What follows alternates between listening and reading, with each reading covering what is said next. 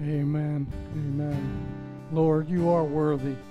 You're worthy of every soul and tongue because your blood is so precious and so holy. And Lord, you are worthy. And Lord, we're a church that wants the whole world to know about Jesus and the blood you shed to redeem mankind from their sins. And Lord, tonight, we just thank you. We want to preach the gospel, and we have been from this pulpit, Lord, from this church. And Lord, until every soul is won, that's the goal, Lord. If it were all possible, that every last soul would be won. We know that you wish that no one would perish and all would come to repentance. And Lord, I pray that today, those that hear the message today, as we look at beautiful things in the Old Testament that even point to the New Testament, Lord, I pray that you would open our hearts to hear and understand and see Jesus written all through the Scriptures as we're studying in Genesis, Lord. Lord, to you be the glory. That's what it's all about. We could die and be forgotten, says that song, as long as you get the glory. That's all we care about, Lord, because you alone are worthy. Certainly wouldn't be me. And I know the people in this church would say it certainly won't be them. It will be you who is worthy of all glory and praise and honor forever and ever. And we thank you, Lord, for our redemption, for our salvation, for our healing of body, soul, spirit, and mind. And we thank you with all of our heart. In Jesus' name we pray, Lord. Amen. Amen. Thank you, Matt. Beautiful, beautiful worship. Thank you. Thank you, Lord. Amen. Amen. Listen, before I got you up here, for those online, you're listening to Freedom Church of the Palm Beaches, and I'm Pastor Joe Trapani. We're glad you're here. We're in South Florida, 2810 High Paluxo Road, Lantana. So if you're on I-95 and you're close to High Paluxo Road, turn off, go west a half a mile. We're on the north side of the road. Freedom Church of the Palm Beaches. We're just a little church, but we preach the gospel of Jesus Christ. That's what it's all about. It's all about Jesus here. It's not about the pastor, it's about the master. It's not about the elders or the deacons, it's about the master, Jesus Christ, and him glorified. But today I want to take special prayer right now because, our sister On, who everyone knows, fell off a ladder a couple of days ago, and she was out picking mangoes in her yard, and the ladder gave in, and she fell from like the 5-foot ladder from the second to the top step, and fractured 6 ribs and pierced her lung. And she's still in the hospital. She might be coming home. The doctor was walking in when Liz was talking to her about 6 o'clock. So the doctor was going to give her a report and either send her home or keep her. We don't know. So let's pray, okay? Father, we want to lift up our sister On to you, Lord. She loves you with all of her heart, Lord. Lord, she would, if it was up to her, she'd stay home. And if it wasn't for her daughter, Lord, she wouldn't even go to the hospital. Just trust you for the healing. But, Lord, she was smart enough and wise enough, Lord, to go to the doctors and make sure that she was taken care of, Lord God. So we just put her in your hands, Lord. This is a woman of faith who loves you with all of her heart, as you well know. And, Lord, we just lift her up before you. Protect her, keep her, and bring a healing touch to her quickly, Lord, for we miss her. She's already gone tonight, and we miss her already. And so, Father, bring her back to us healthy, as soon as she's able. And, I know On will give you the glory. There's no one else that she loves any more than you. Amen and amen. Amen. So, Genesis chapter 27. You all know about Abraham, Isaac, and Jacob. Well, we're on Isaac this week, and Jacob, and Esau, of course, as you well know. I'm reading from the New American Standard here, Genesis 27, verses 1 through 4. Now it came about when Isaac was old, his eyes were too dim to see, that he called his older son Esau and said to him, My son. And he said to him, Here I am. Isaac said, Behold, now I am old, and I do not know the day of my death. Now then, please take your gear and your quiver and your bow and go out to the field and hunt game for me, and prepare a savory dish for me such as I love, and bring it to me that I may eat, so that my soul may bless you before I die. This is the firstborn son's birthright. You know, he was to get the father's blessing. And as we well know, we read that when Rebekah was in childbirth, you know, one baby grabbed the heel of the other baby, okay, as the babies were coming out. Esau was born first, and then Jacob. Now, Jacob, you know, his name means heel catcher or deceiver. You know, he has that. His name is telling him what he's going to do, I guess you could say. For pretty much, a lot of us are named, and that's one of our strong points. You know, if your name means faithful or joy or happiness, you know, a lot of people are named that way. So anyway, we know that when the blessing was given, God said that the younger, the older would serve the younger. So we see that God, you know, has chosen who is going to be and get the birthright. We're going to find out in this chapter that Rebekah is going to help God out, just like Sarah asked God, Hagar, to help him out. Okay, well, God doesn't need any help, people. You guess you know that, right? So anyway, here we go. Isaac was old at this point. He is about 135 years old. Okay, he lives to be 180. So he's blind from, say, 135 on up. He actually lived a whole lot longer than he thought. And I think it has a lot to do because Esau vowed to kill Jacob as soon as his dad dies. I think God kept Isaac alive so that Jacob would be spared, because he, of course, is the bloodline to Messiah, as you well know. Isaac is old. Jacob and Esau, the twin brothers that are not identical twins, they are about 75 years old at this point. About 75 years old. Well, here's Isaac. He calls Esau, and Esau was his favorite son. Esau was the daddy's boy. Okay? And Jacob was the mommy's boy. Remember, Esau was very hairy. He was red and he was hairy. And Jacob was a mommy's boy. He was smooth. You know, he was, I guess, gentle. Too gentle. He wasn't a hunter, obviously. You know, like Esau was. Isaac assumes that Esau will carry on the family legacy, even though it was called by God that the older would serve the younger as they came out of the womb. So at this point, he's going against God's word. Listen, and you go against God's word, you can better believe something, you're going to be wrong. You're going to be wrong. That's all there is to it. Isaac assumes that he's going to carry on the family legacy, because in Genesis 25:23, God said that the older will serve the younger. Here's what it says on that verses. And the Lord said to her, 2 nations are in your womb.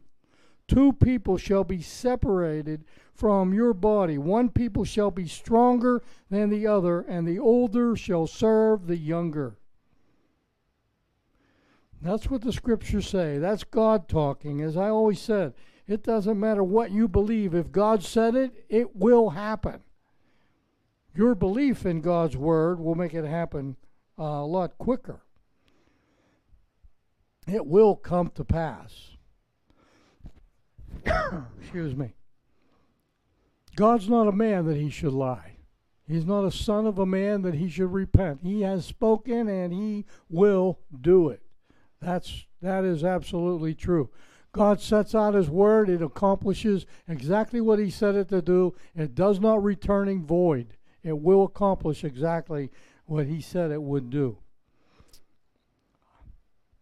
Isaac allows, his favoritism to come before God's word. In families today, I guess a lot of children, they say, well, she's your favorite or he's your favorite. And this proves that even in the biblical family, there were the favorites. Isaac had his favorite and Rebekah had her favorite. But the birthright, according to God's word, in Genesis 25:23, was the older will serve the younger. Now we're going to see Rebekah help God out, and she really messed everything up. Verse 2 says, I am old, I do not know the day of my death. Isaac believes he's on his deathbed at 135, but as I said, he lived to 180. He actually lived another 45 years or so. Another 45 years.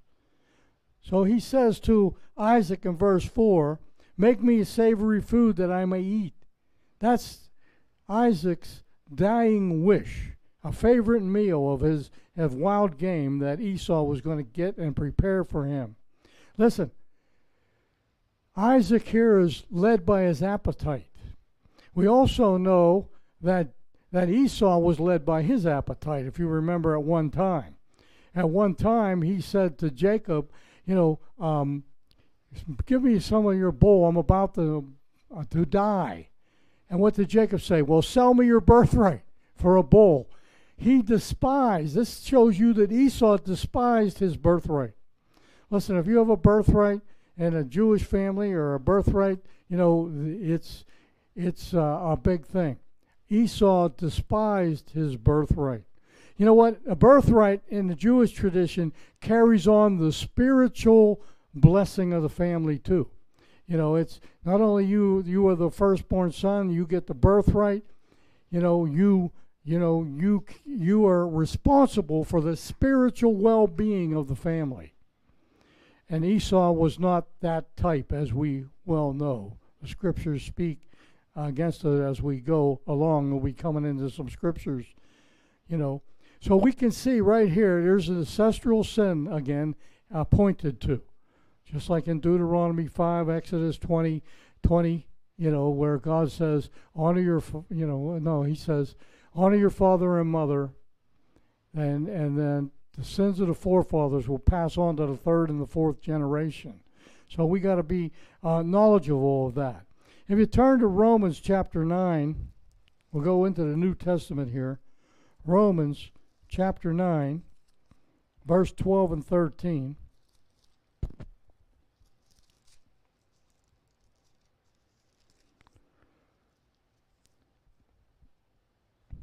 Here's what it says. It was said to her, the older will serve the younger. Just as it is written, Jacob I have loved, but Esau I hated. Whoa, strong words. Strong words. And those were God's words. So don't sit out there and say God doesn't hate certain things. He hates sin. He hates the devil. He hates Esau, obviously, because he sold his birthright for a bowl of stew. Esau was led by his appetite, just like, and Isaac now is being led by his appetite, which is a bad thing to do. Verse 4 continued, that my soul may bless you. Again, the blessing is passing on. This is the spiritual mantle that's passed down the family line.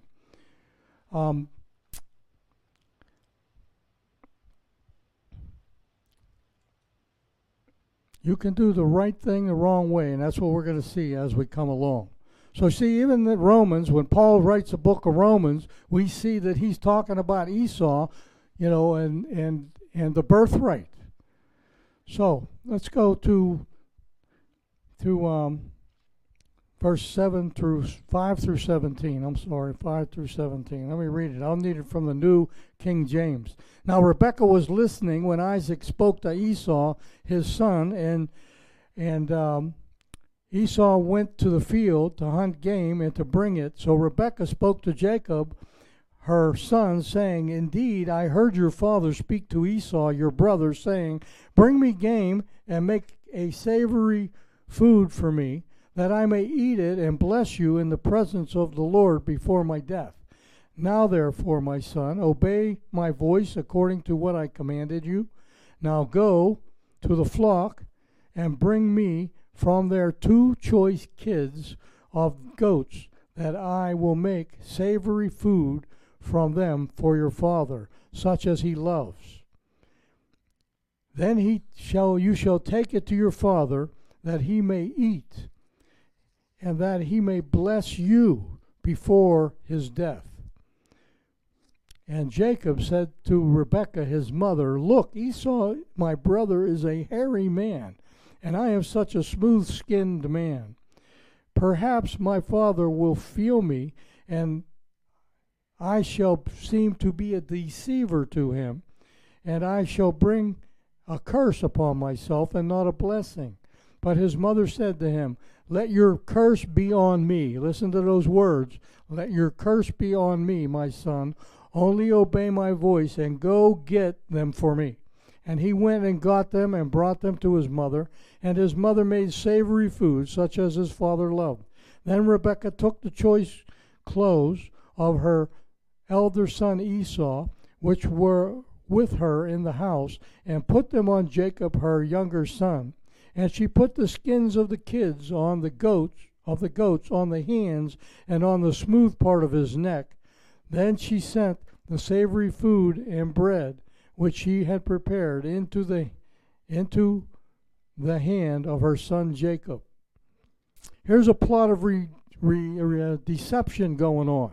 Rebekah heard that Isaac was going to bless Esau with the spiritual blessing of the family, the firstborn's birthright, and she begins to derive a plan and deceive her own husband. And here begins the deterioration of the family. This family is now dysfunctional to a big degree, just like many homes. Did you ever think of that? You know, our forefathers, they even had dysfunctional families. So don't be upset if you come from a dysfunctional family. We're all dysfunctional in some way or another. So Rebekah and Jacob are prepared to deceive Isaac, and Rebekah, understands and favors Jacob, as you well know, and God promises Esau will serve the younger who is Jacob, as you see right here. Rebekah is setting out now to help God. She knows what God said, according to Genesis 25:23. She knows what God says, but she's going to help him out, and it really messes up. And that line we just read, she says, "Let the curse be upon me." She's going to receive that curse. I'll show you what it is as we move along. So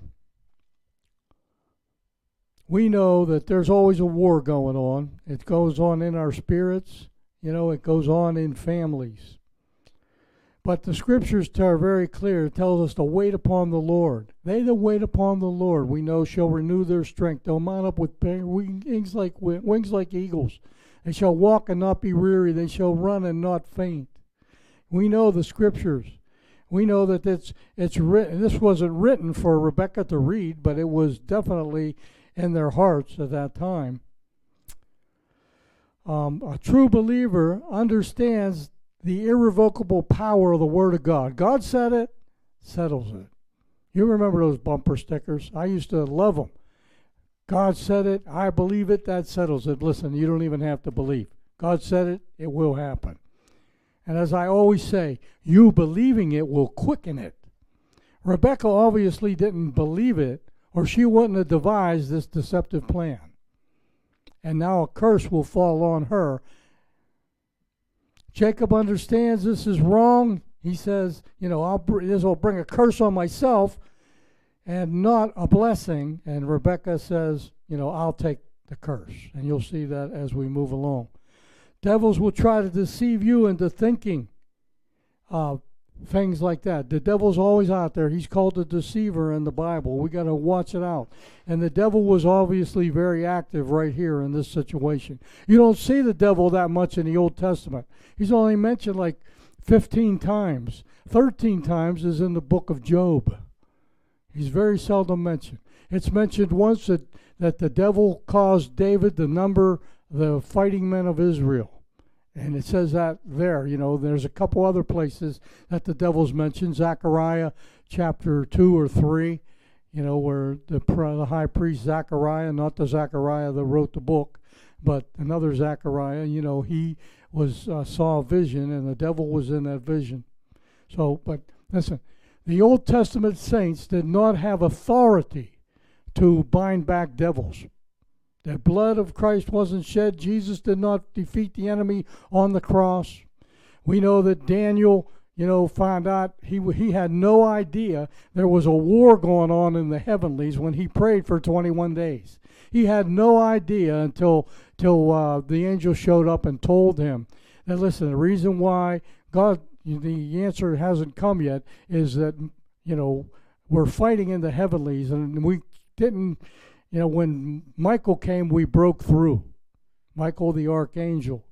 So we see that Daniel had no idea about demonic forces. I'm sure they had a little knowledge of them, but they didn't have a lot like we do today. We have total authority over the enemy. Rebekah accepts that responsibility. Let your curse be on me. It was well-intentioned, but it was wrong. Your sin will hurt other people. Rebekah's sin, it caused division in the family between Jacob, Isaac, and Esau, and Rebekah. I just wonder, after this deception, what Esau thought of his mother when he knew what she had done and deceiving him and destroying of his birthright. There must have been a big problem. It isn't mentioned, though. Your sin will hurt other people. So take divorce today. You think it doesn't hurt anybody? It hurts